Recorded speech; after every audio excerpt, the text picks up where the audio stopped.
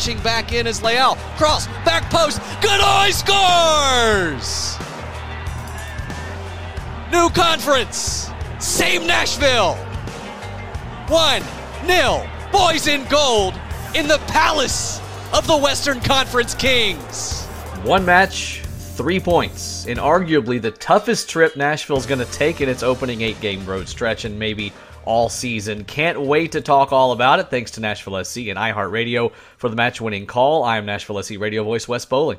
And I am Tim Sullivan, the owner-operator of ClubCountryUSA.com. This is the Club and Country Podcast, the podcast of record for anyone who wants coverage of this club from two people who've covered it longer than anyone in their respective disciplines. And we recognize, by the way, that some of you may be new here. The numbers are indicating that, as it seems like they're going way up. To the moon. Really excited to welcome a lot of folks in. It's the Club and Country Hot Tim Spring Bubble, I guess. So it's great to get to know so many of you. Thanks to Moon Taxi for the music. One thing you should know about us, as always on the 440 Sports Network, always local. That's the focus. And we have a great show, Tim, today as it's a huge win in Seattle. Yeah, it's going to be an exciting time. It's always a little more fun to talk about a win rather than a loss or very frequently a draw. So we're really excited to get to chat to you all about it. Yeah, last season, Seattle didn't concede a goal from the run of play in their first 9 matches. This year, it took just 80 minutes. Anibal Godoy scores his second goal in gold, the first of the season for NSC, and the boys in gold get a massive win against the nearly consensus pick to win the West. And honestly, Tim, I think at about that 78, 79-minute mark, I'm sitting there thinking, hey, that's a good point. Hold on tight, absolutely. Take the point on the road, maybe the best point they could have earned on this road trip, and then they get 3.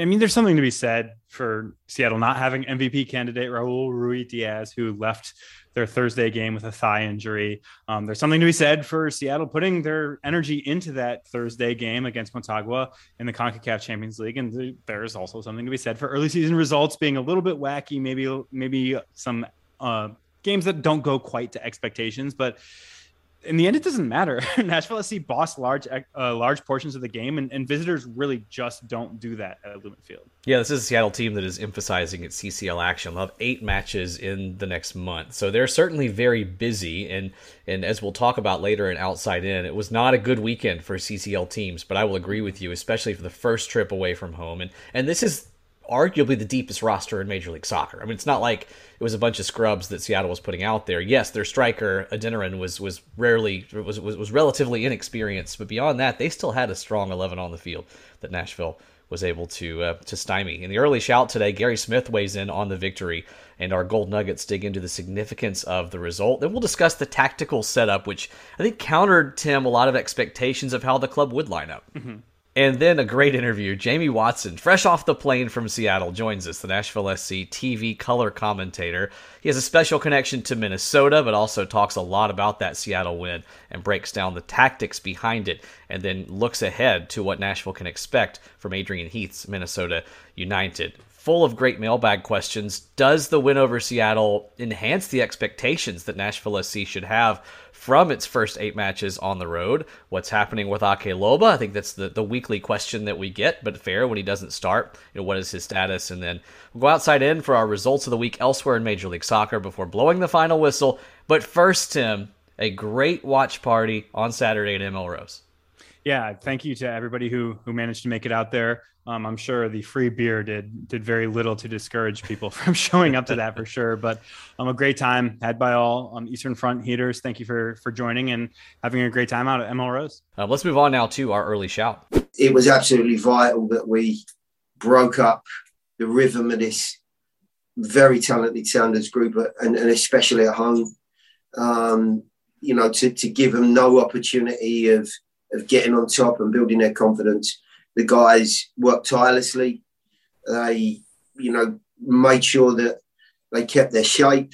They offered plenty of quality when in possession. And ultimately, we found a way through in a very, very tight game to taking all 3 points.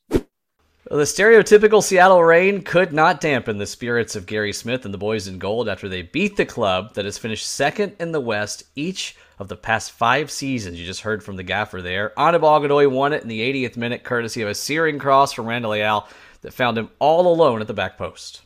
Yeah, I asked Gary in the post game what it's like to have, all the benefits of a guy like Anibal are generally not considered to be goal scoring in their nature. But, that's what happens when you have a team like Nashville that has, 3 well-known attackers. Once you start to augment their scoring with a guy like Anibal, Hani Mukhtar and CJ Sapong accounted for 42% of the goals plus assists for the team last year. So far, 0%, but Randall Leal obviously provided the assist on Godoy's goal. So he was another one of Nashville's high scorers last year. But if you can get those contributions from guys other than the kind of the talisman attacking players, it's really going to take this club to another level. The topic we referenced in the Open just a minute ago. We know how good Seattle's been. We know how good they're expected to be. But even with the absence of Raul Ruidiaz and the tired legs from CCL, I don't really think that diminishes how significant this win is for the club. Yes, it makes it slightly more likely when the star striker who's led the West in scoring the last 4 seasons is unavailable. You can't dismiss that impact completely, but I think still an extremely significant statement night for Nashville SC. Symbolically, it's definitely significant. It sends a message to the West. I think a lot of people said, "Oh, Nashville's coming over here. They're going to see what's really going down over here on this side of the Mississippi." But Nashville kind of answered the first salvo in that argument. And of course, when the record books are updated, there's not going to be a little like, yeah, but Raul Ruidiaz wasn't there footnote in the record book. I don't think MLS adds those regularly. Obviously, it is easier to beat a team when they're dealing with some adversity, but this is a Seattle team that's dealt with this type of adversity a lot. They've been in CONCACAF Champions League 3 of the past 5 years. They dealt with not having Jordan Morris pretty much all of last year. This is a Nashville team that went in and did something that teams haven't been able to do to weaken Seattle teams in the past. Yeah, it's a Seattle team that doesn't lose many home openers either. Their first loss in a home opener since 2018, as we'll get into the Gold Nuggets, about the significance and the substance of this win. It's the first ever win in a season opener for the Boys in Gold in the MLS era. They lost 2-1 to Atlanta in 2020, of course, and then drew FC Cincinnati at home last year. Great line by Gary Smith, by the way. Spoke with him last week. He said, in that Cincy game, we started like a drain and ended like a train. I like that. That was classic Gary Smith. Pretty fantastic.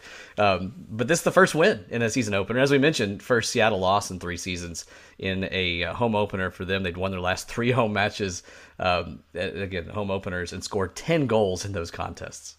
Yeah, home openers haven't been easy from the scheduling gods for Nashville SC either. In the very first year of the professional franchise in USL, they had to play Louisville City and lost 2-0. They did get 1 win during the USL era, and their brief USL era, they beat Loudoun United in 2019. But at this level, I think we're seeing record-setting pace for this Nashville SC team. If a team that's never won its opener against a team that very rarely loses them, it's a pretty good pace to be setting. Do you remember who the 2 goal scorers were in that win over Loudoun? I absolutely do not. Daniel Rios. Okay. And Cameron Lancaster. Ooh. Speaking of fraught personnel here. Let's just stop for a second in our Gold Nuggets and let's go ahead and mention that. Daniel Rios departs, a trade for GAM with Charlotte, as much as $500,000 coming Nashville's way. It's another one of those, like an Alistair Johnston, maybe even more so, that is a gut punch for Nashville SC supporters to see an original go. Taylor Washington now the only remaining USL player who remains on the MLS roster. Hard to see Rios walk away, but good return for a guy that he was fit now, he was healthy, but found himself pretty buried on the depth chart. Yeah, the day he officially departed the team, I posted the very first training photo of him from his very first training session. I was the only person there to capture it. And, he's kind of giving a little glare as he sometimes did to the media on the training pitch. But, he sent me a message afterward and said, man, thanks so much for posting that. Thanks for, what you've written over the years. And I would have been stunned. And I was stunned to hear that he actually paid attention to any of that stuff, but truly one of the good guys. And it always hurts to see a good guy go, but he's going to find great success in Charlotte. And I think there's some reasons, including playing time, that are going to maybe make it a better fit for him. Yeah, I'm excited for him. And he posted what most outgoing players are going to post, right? And I think he said something like, I'll always be one of you. Yeah, that's cliche, but in this case, extremely true. He will always be an original boy in gold.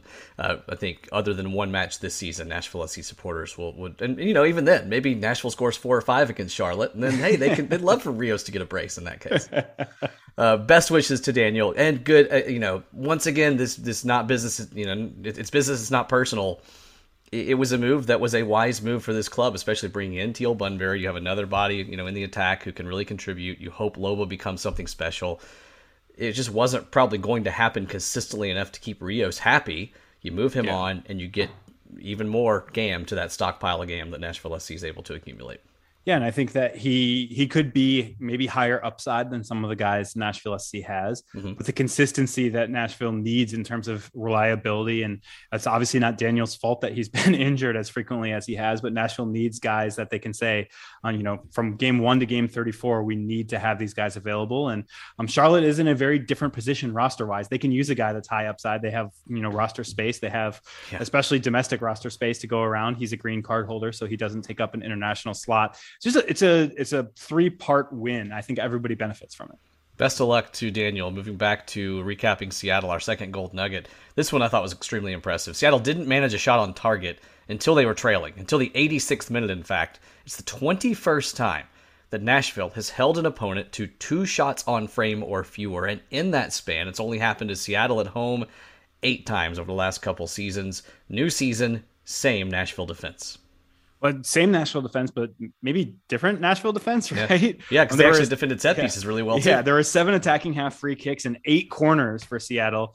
Last year's Nashville defense probably would have given up a goal in those 15 tries in the attacking area. And then, of course, the result is the same in terms of how high quality Nashville's defense is in the run of play, but the style was pretty different. We'll talk a lot about it. More pressing, more trying to win second balls.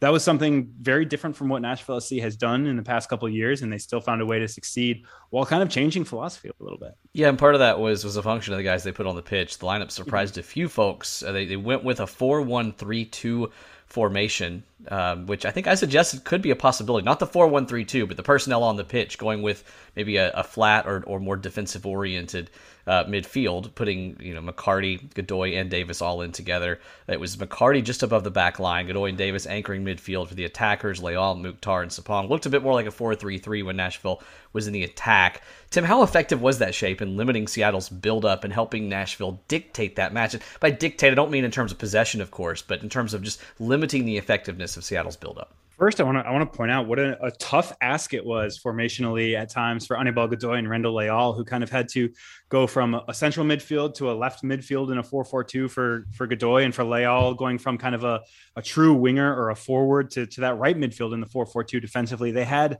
a lot of different responsibilities in kind of the shifting shape that Nashville played in, and they executed those essentially perfectly. That allowed Nashville SC to get out and use a lot of energy running after these Seattle Sounders players. And it really, I don't know if it was necessarily just because Seattle didn't expect it, but either way, they did not handle it well throughout.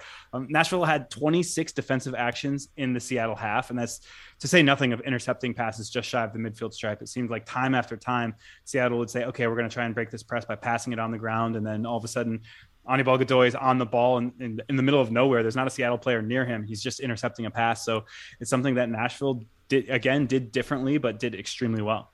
And it seems like Tim has good insight on that. First of all, Tim, you're a smart guy. Second, thank you. You asked Gary Smith, you're welcome, about the tactical approach. Here's what Gary had to say after the match.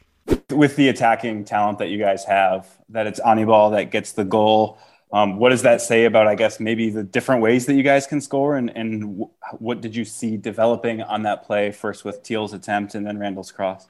I mean, in tight games, in very well-matched games, there's never going to be loads of clear-cut chances.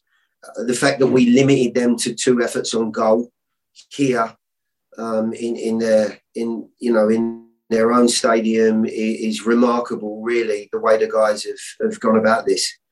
So I didn't ever expect that there were going to be lots of moments, but just hope that there might be one that we could force home, and we have.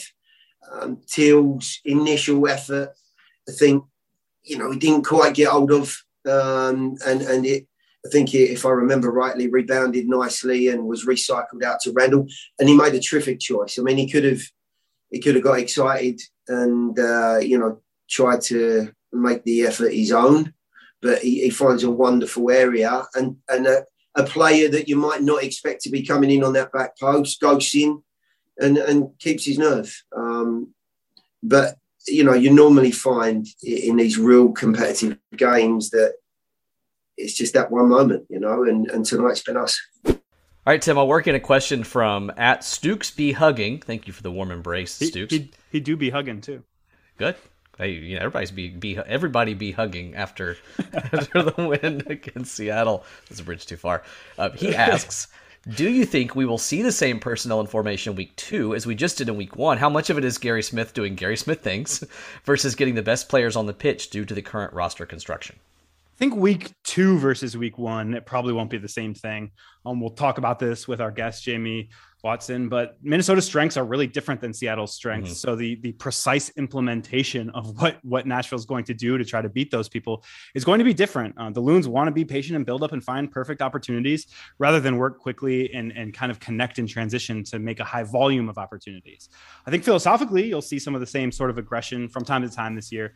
It's really another kind of addition to the toolkit that Nashville has, where they can now press with a little bit more of a cohesive pressing philosophy, and add that to maybe the mid block and the low block that Nashville has been kind of known for over the past couple of years. Yeah, the beautiful thing about Gary Smith and so many coaches in the modern game, but Gary, a great example of this. He's not married to one way of playing anymore, not married to one formation. By my count, that's the 7th different formation he has used in his 2 years in Major League Soccer here. Formations sometimes worth the paper they're written on. Yeah, but I mean, I kind of take issue with some of how the formation is being described because it was so fluid in terms of what that front three was allowed to do. But certainly, again, as we've mentioned, the way it was implemented was probably unique to how Nashville has played ever before. Yeah, you'll hear Jeremy talk about the consistency of implementation of Minnesota's formation. They love a 4-2-3-1. Next up is that Minnesota team that earned a strong draw in Philadelphia. 1-1 was the final. They took the lead courtesy of Robin Ludd before Philly equalized right before halftime. Actually, the back and forth kind of mimicked what Nashville did in Philadelphia in that the conference semifinal. Nashville went ahead, Philly equalized. And then, of course, it didn't go to penalties, mercifully. But the solid backbone combined with the dynamic attacking group. And this club really has come a long way, Tim, from its modest expansion start. Nashville is probably the model now for a team that's not going to spin the farm. But Minnesota, a good model for that slower build and turning a franchise slowly but surely into something relevant. Yeah, I mean, before there was FC Cincinnati, Minnesota was kind of the poster child for don't build your expansion franchise this way. Long may FC Cincinnati's wooden spoon reign continue, but Minnesota United wisely figured out how to turn it around. And we'll talk quite a bit with Jamie. Jamie had incredible insight on it. Obviously, he's a guy who didn't quite make that transition to MLS with that club, as it was his career was winding down after knee injuries as the reason for those. We didn't touch on it in the interview, so I want to be clear, it's because of injury that he ended up retiring. But it is a situation where Adrian Heath has really been able to kind of implement his philosophy. It took a little bit longer than Loons fans might have wanted, but it's been exactly kind of the outcome that you might want to see for a club that's not going to spend a lot. Minnesota has made the playoffs each of the last 3 seasons after missing out in their first 2. A couple more quick facts about them. They finished 5th in the West a year ago, lost in round 1 in Portland, of course, the eventual Western Conference champions. Minnesota had the best home defense in the West last year. They lost just 2 of their last 15 at Allianz Field after dropping their first 2 to start the season. And in fact, they've never won a home opener at Allianz Field. They've played 3 times there. They played their first couple of years at the University of Minnesota's turfed football stadium. And 0-2-1 at Allianz Field in home openers. And finally, Tim, as we've referenced many times, a well-known Nashville soccer name spent several seasons with the club in its NASL days, and that would be Jamie Watson, who we happen to have on our show today. Yeah, he's one of the good dudes in the game, and Nashville's like super lucky to have him on the TV crew. He's a guy who's knowledgeable about the game. Of course, he played at a very high level. We did not. But he also just genuinely loves this league. He would know a ton about every single team in MLS, even if it weren't his job. The dude just loves to eat this stuff up and take in everything that he can. Jamie Watson is in his 3rd year as Nashville Soccer Club's television analyst. Does a great job on the calls along with Tony Husband and Kelly Glendenning. And we are pleased that he's with us today, fresh off the plane from Seattle, just a few hours after that trip. And so, Jamie, I guess that's where we'll start. How significant was that win for Nashville Soccer Club at Lumen Field? Well, you'll know just as well. Sorry for rubbing my eyes as you mentioned. We got in so late. You'll know just as full well how important that win was. You were on the call with your brother, and that was probably a cool moment for the Bowling brothers there. But for the team, it was a massive win. I think that every time they go on the road for the rest of the season, no matter what, you'll always be able to refer back to this match, right? Your first match of the season, your ability to go in a difficult environment. The elements were not kind whatsoever. And you were playing against a very good team, and you were able to tactically win the battle, and then also take the game's best chance and finish it and get all 3 points. So it's a really, really important win for this team, and it sets them off on the right foot for this 8-game stretch. When you look at kind of what it does for the team from a mental perspective, is how much of it is what it gives this Nashville SC team in terms of confidence, and how much of it is sending a message to the rest of the West, like, hey, we're going to come and play when we come to your house? Yeah, I think that the team proved really well last year that they can go on the road and they can get whatever type of result is needed. I think I saw a stat after the game and the press release that goes out that said the club all time is, I believe, 10, 11, and 12 on the road. It's an incredibly impressive remark. We would talk to Mike Jacobs in the pregame show, the general manager for Nashville SC, and he told us that based on all the stats and analytics that they ran last year, it was proven that only 25% of the time does a team go on the road in Major League Soccer and get maximum points. Goes to show how difficult it is. And I think of the 5 major sports in this country, this was actually the hardest sport to win on the road in. And I think arguably just from the eye test and what you know about Seattle and Lumen Field and the support they have, Seattle is in that top tier of difficult places to go. Yet Nashville were able to do it. So confidence has to be riding high. And anytime they go anywhere from now, they know if we could do it in Lumen Field on a rainy night on Sunday, you can do it anywhere. Yeah, there you go. The old Stoke line. You get it. So that was actually the open to my broadcast last night. I said, they've done it for 2 years. Can they do it on a rainy night in Seattle? Great minds think alike. They Wes. did Great it good. That's right. Now I'm really proud to know that was on your mind too. So as a former player, then I have to ask you, last year Nashville had the opportunity with so many early home matches to really establish that attacking identity and grow from year one into a team that was very expansive. They don't have that same opportunity away from home.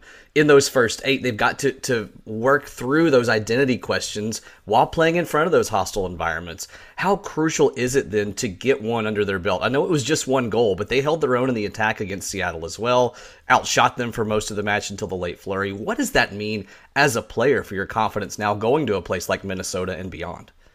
Yeah, it's so important. And one of the biggest reasons I think Nashville were able to hit the ground running last night was because when you look at the lineup that they started with last night, you look at it and you say the familiarity between the group that ended the season in Philadelphia versus that lineup. I believe there were 9 of the same starters. Tony Husband dropped that knowledge right there in the middle of the broadcast. I thought that was excellent.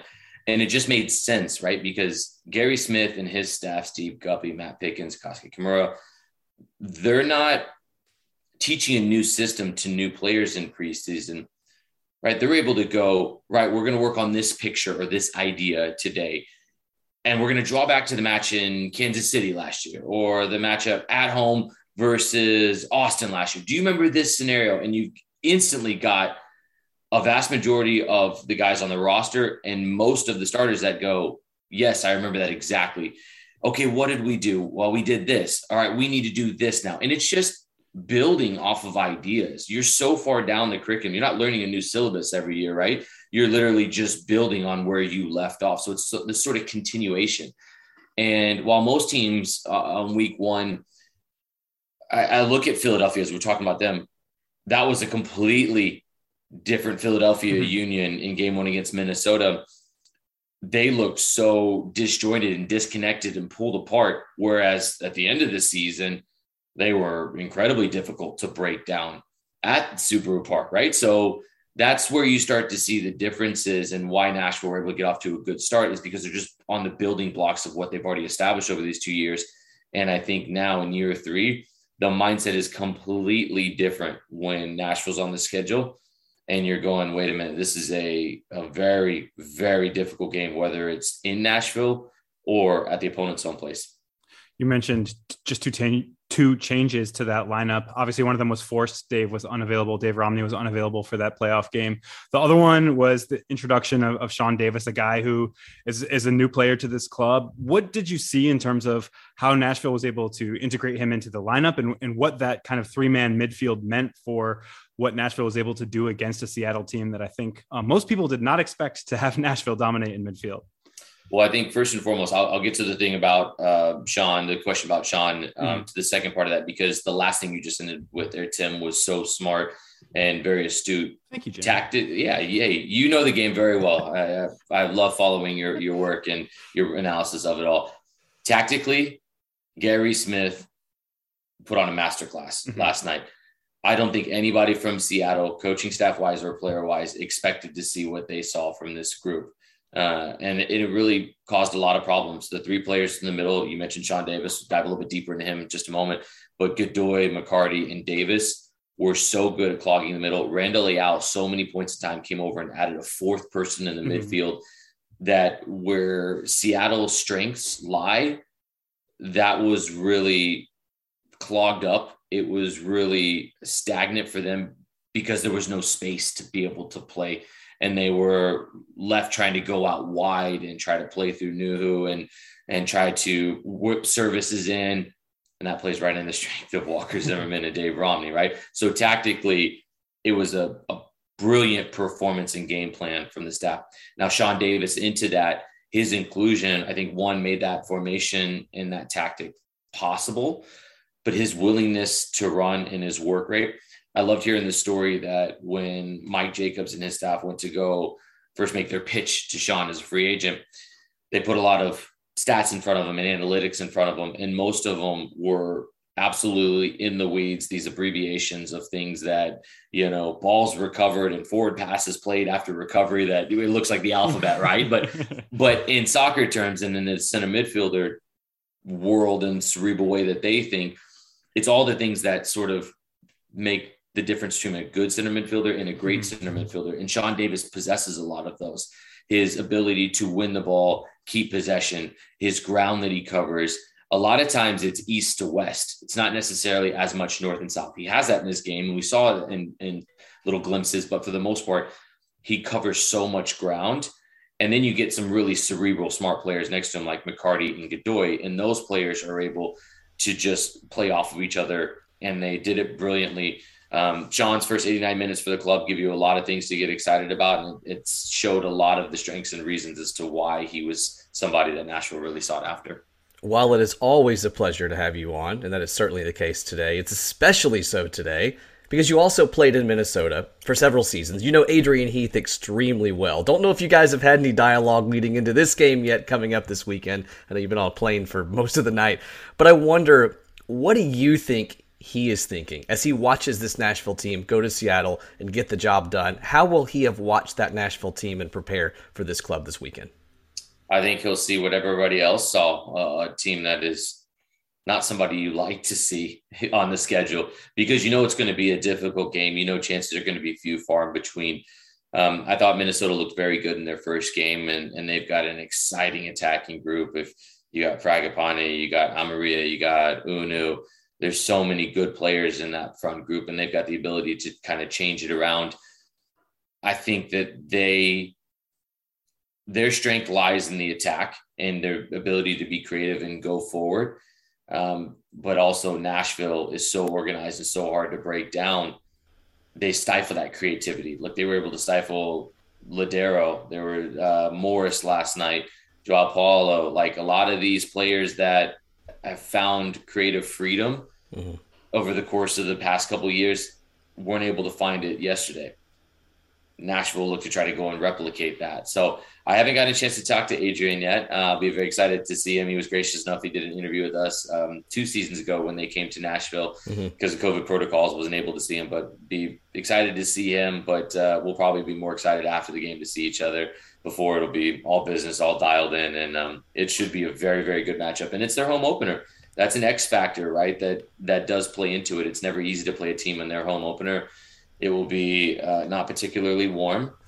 So there's a lot of adverse elements, again, to another matchup for Nashville, but they should be flying high after yesterday's win in Seattle. Several years ago, I was talking with Joe Nathan, the Twins closer, when I was back in my sports days, and I asked him, "You guys are building an outdoor stadium. Target Field was under construction. What's that going to be like in October?" He said, "October's not the problem. March is the problem. October is chilly just about everywhere. In March, it is still going to be frigid." What can Nashville expect from the experience, not maybe weather, but from the atmosphere in a more metaphorical sense at Allianz Field? Seems like just an awesome place to watch or play a game. Yeah, it's a fantastic environment. Allianz Field, a little bit on the smaller size attendance wise, 19,400, I believe. But they pack it out. Their waiting list for season ticket holders is enormous as well. Like, I mean, it's a popular ticket in town. It will be packed to the brim, and they're Minnesotan, so it doesn't matter what the weather is. They'll turn out. We saw that with the national team where Walker Zimmerman got that great goal. They provide an excellent atmosphere and soundtrack to the game. And I am very excited to see this matchup because Adrian loves to play a 4-2-3-1. That's the formation that's his bread and butter. And what I'm really interested to see is what Gary Smith does, because I got a chance to ask him this last week, and I was like, has it surprised you how much you've evolved as a manager? The ability to go to a 4-2-3-1, to do what kind of looks like a 4-4-2 if you need to, 3-4-3-5 in the back, whatever it needs to be, or the 4-1-3-2 we saw last night. I'm like, there's so much change in what you're able to do with this group. Has it surprised you how much you've evolved? And he was like, well, it's not about me. Your typical Gary, right? He kind of plays off the about him aspect of it. But he's like, but it has been nice to have the quality and caliber players and the player profile that can adjust and can just pick it up and go, right, this is what we need to achieve this week. With Minnesota, they like to live and die by the 4-2-3-1, and they've had an immense amount of success over the last couple of years. They love to have the double pivot, so I'll be interested to see how that works. And can Reynoso in that 10 spot, can he find space in there? Is there going to be 3 in the midfield again? If it is, then it could be a 3v3 in there. Well, then you've got to get your outside backs involved. Last week, they missed Romain Métanire and Chase Gasper. That's where they get their experience and their service from and their number overloads. They love to get 3v2s on the outside. And Adrian, having played in this system, he loves to be able to go side to side until somebody gets lazy from the other team and they don't go over there. And then you get your numbers overload, and that's when you attack. But the problem is, I'm not sure too many players on Nashville and Gary Smith's side get lazy. So it'll be interesting to see if and when there is a breakdown, how Minnesota tried to exploit that. Yeah, I think that was one of the things with Sunday night's game is the energy that Nashville showed from the opening whistle. Obviously, we've seen this team be very, disciplined defensively. I think they were a little more energetic than we've seen, and especially pressing higher up the pitch. Is that something that against Minnesota United is something that would work against them, or does that 4-2-3-1 kind of play a little bit more into the maybe sit back a little bit and do that mid block sort of thing that Gary's teams have maybe a little bit more of a reputation for? It's interesting because I think the 2 keys to the game I had last night were clog the middle and quick in transition. And when they did clog the middle and they were able to win it, Hany Mukhtar did a brilliant job of finding space in behind both the combination of João Paulo and Obed Vargas. By the way, 16 years old. I thought the kid was fantastic at 16. He did a really, really good job. Although he did get a little bit of a crash course, though, into the defensive side of things, because Hany Mukhtar was able to find a lot of space. That's the little side note. That's the difference in Hany, right? Like everybody knows how good he is, yet he constantly finds himself open in dangerous spots because his ability to just get lost is next level. And sometimes getting lost is just letting everybody run and then you stop. And then they've run themselves out of position, drops the shoulder, is able to get a shot off. So Minnesota likes to play with 2 in the middle there. Last week, it was Dotson and Arriaga. So it'll be interesting to see what they do. It could have been Will Trapp on a different day. Right. Can those players account for Hany Mukhtar? Randall Leal, his ability and his involvement cutting in caused a lot of problems defensively, and ultimately what led to the goal for Nashville against Seattle.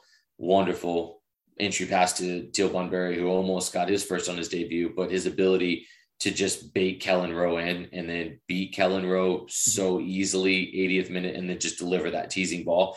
The goal happens because Godoy gets in the box as well. And you've got Mukhtar, Sapong, and Godoy. They created a 3-on-2, and Alex Roldan started out near Mukhtar.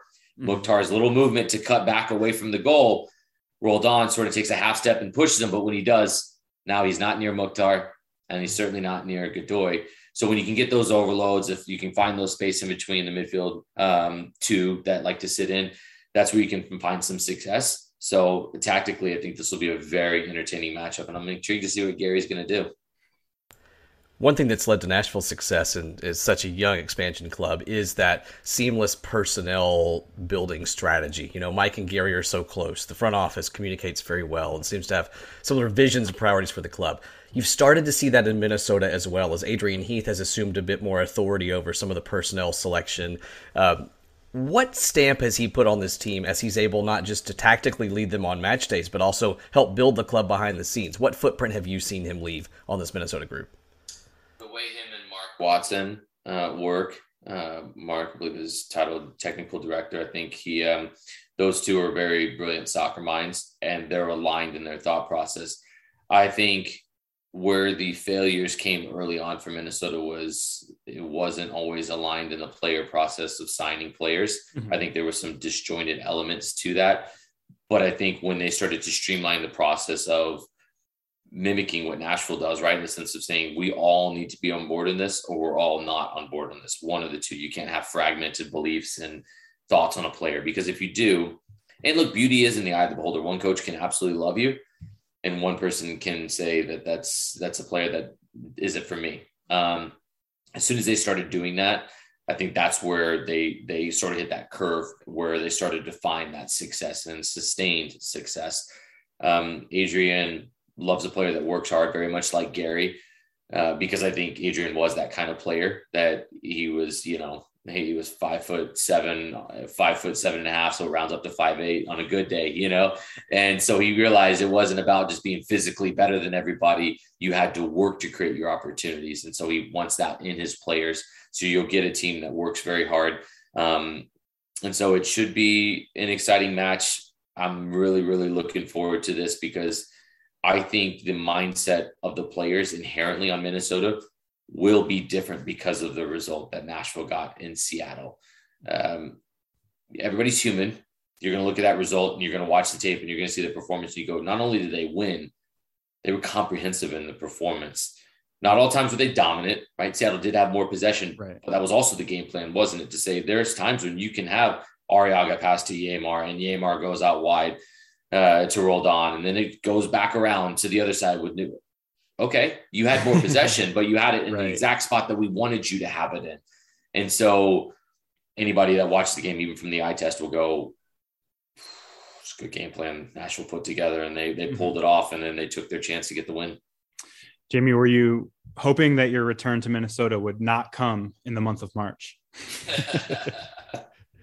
I would be lying to you if I said I'm totally happy. Look, summertime in Minnesota is one of the most beautiful places. Actually, I would have said, guys, if we could have gone late August, early September, when you get the leaves changing, it's gorgeous, wonderful. I mean, it's a beautiful, beautiful place. Wonderful people, great time there. So I'm happy to be going back, but I'm really proud to get to do it with Nashville because it's really fun to be associated with the team. Everybody's so proud of what Nashville's been able to achieve, and by default, I'm like this tiny, like microscopic piece of the puzzle, which is, like way off in the distance. A puzzle piece that, like, if you didn't have, you'd still be able to clearly see the picture and you don't even actually need it.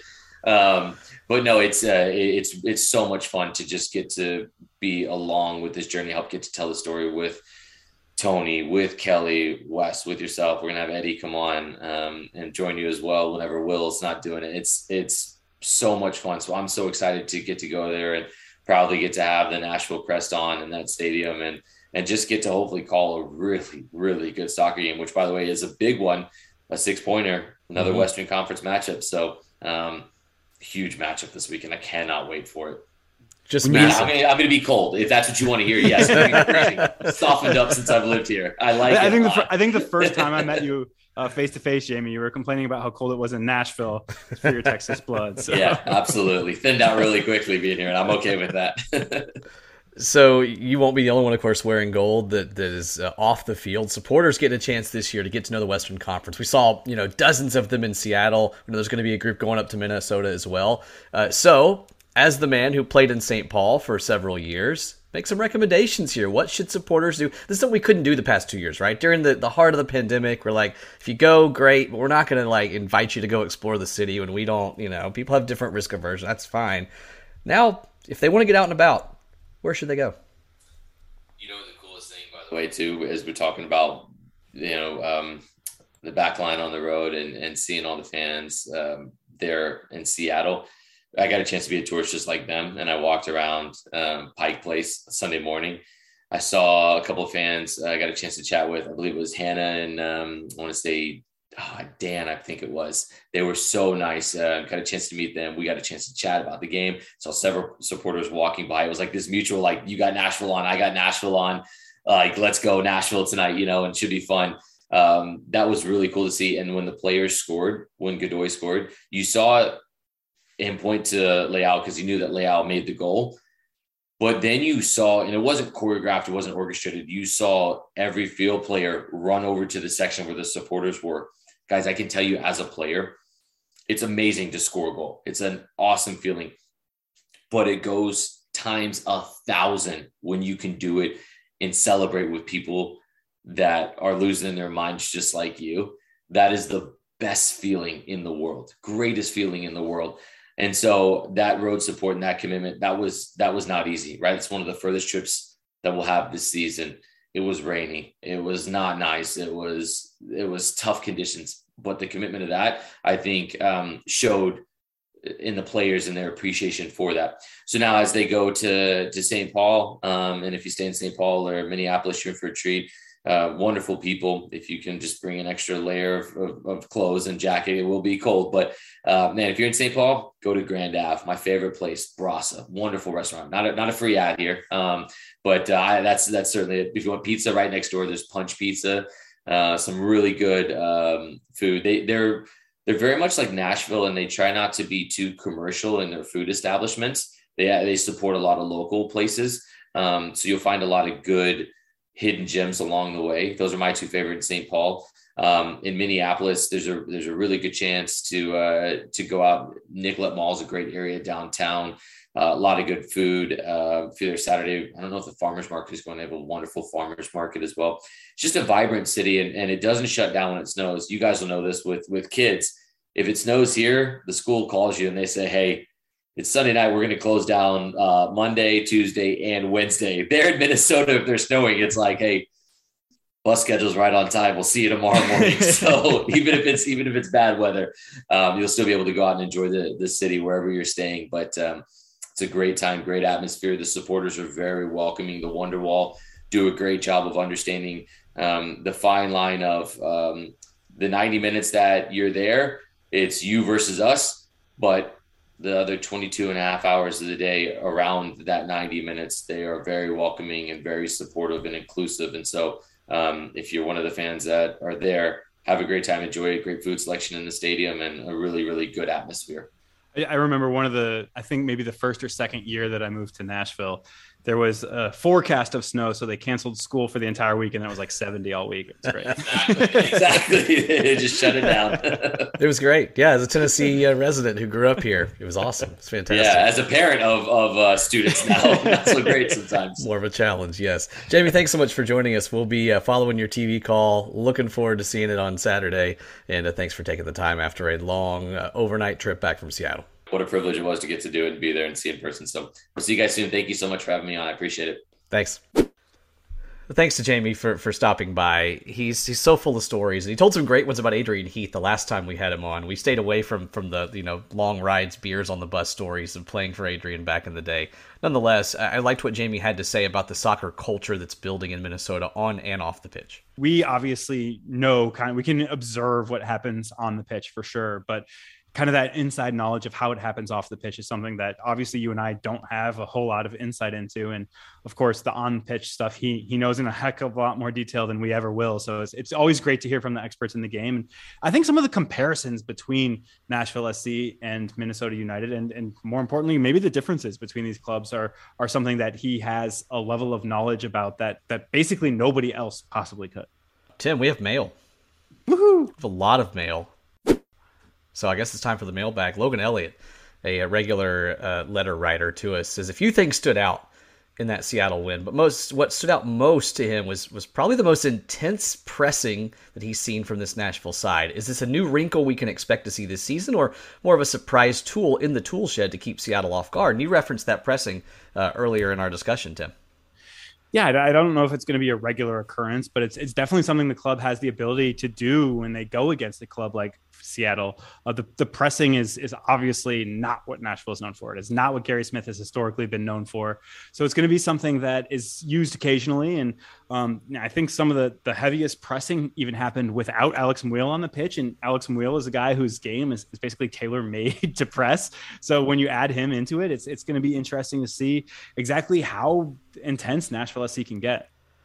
Stashville, a good question. There's no way to review the result last night as anything but positive, obviously, but he says, I'm still a bit concerned about the tactics. It was a masterclass in how to go into a hostile environment, reduce risk, and hopefully get a result, but that's what got us 18 draws in 21. More specifically, that's what left a lot of points on the table in 21. At what point does Gary have enough confidence in his club to open things up on the road in big games? I'll give a couple notes here first. I think, number one, what left so many points on the table in 21 more than anything was set-piece defense. Yeah, exactly. It wasn't the approach. It was that the approach wasn't executed to a T at some point, especially at home at some points, and that allowed Nashville to concede a little more softly, in fact. Number two, I think this is always going to be your plan going to a place like Seattle. In the rain, tough turf, one of the toughest teams at home in this league. You're not going to see anybody really go in and try to play totally wide open. You saw Cincinnati try it in their first ever match, and they scored really early on and then gave up 4, 5. I think, I wouldn't judge a tactical approach for the whole season based on the one game. But even if Nashville is a little cagier on the road again this year, that's Major League Soccer sometimes, more so than you're going to see in, say, the English Premier League.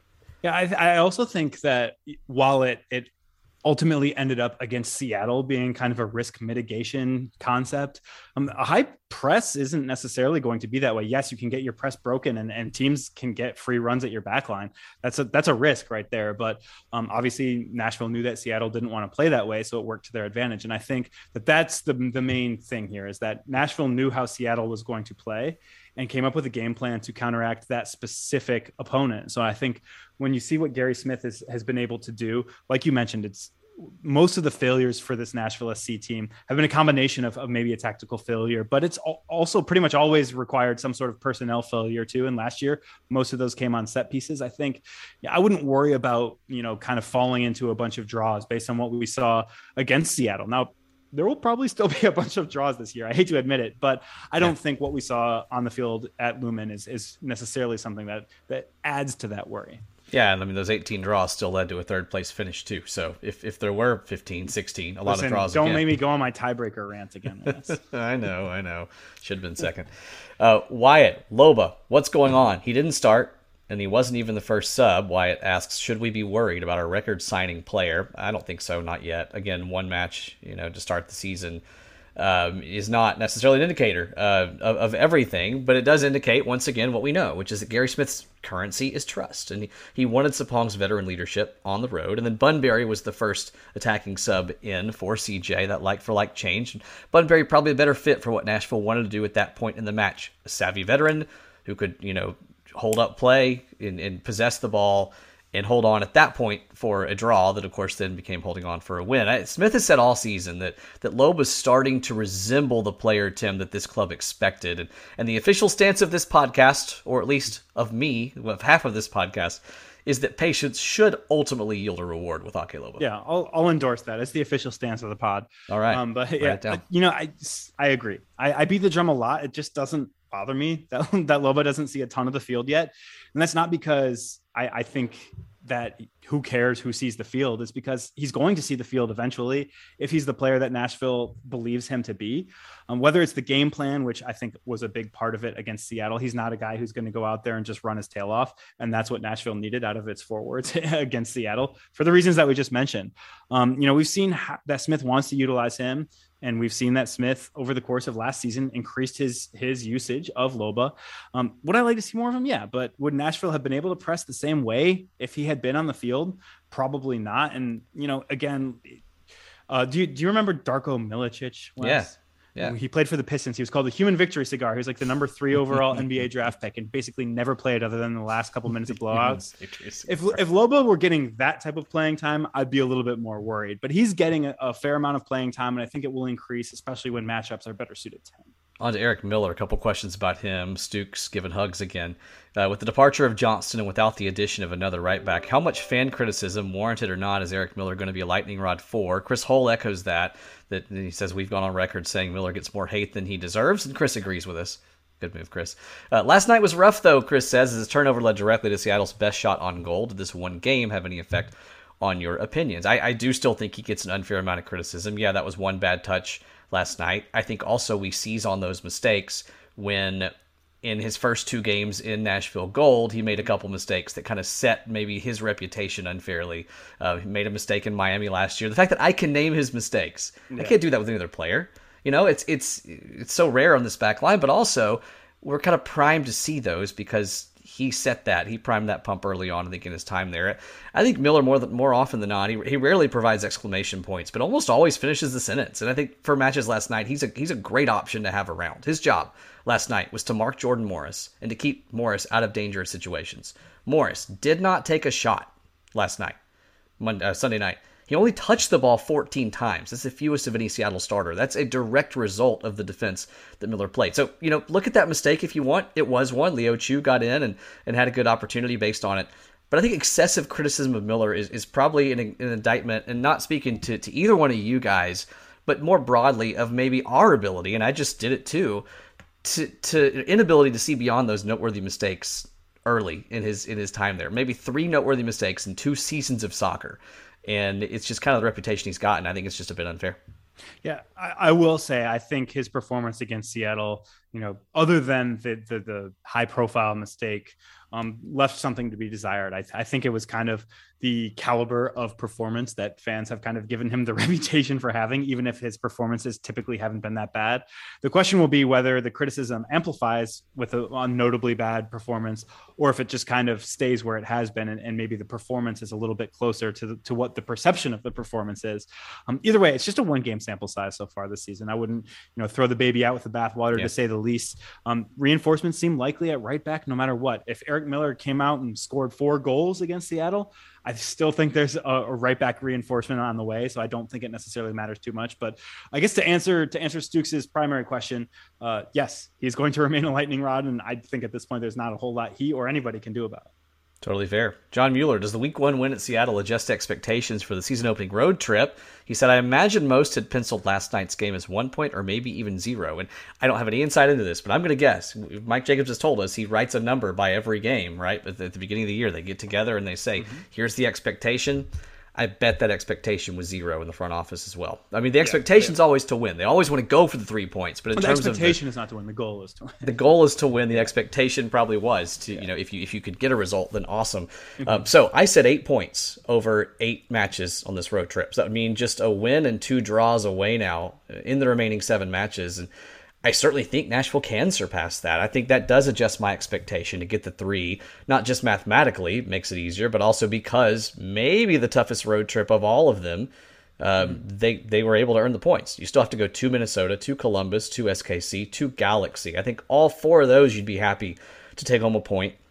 I think Dallas and Salt Lake, 1 point feels reasonable, but 3 is definitely achievable. And then I think you expect 3 out of San Jose team that's a bit disheveled, but they can score 6 and give up 6 on a given night. You never really know. So best case, you get 3 against San Jose, you get draws, and all the others, that would be 9 more points. That's not best case scenario, but that's, a solid scenario that would give you 12 in your first 8 and would be a heck of an opening grind. More realistically, Tim, I think there's going to be a stinker or two. This is MLS. It's a hard grind, especially as those games stack on top of each other. So I think of those 4 games where you're happy with a point, if you count 3 of them as losses, you take one of your 2 where a point feels reasonable and call that a loss too, just for the sake of argument.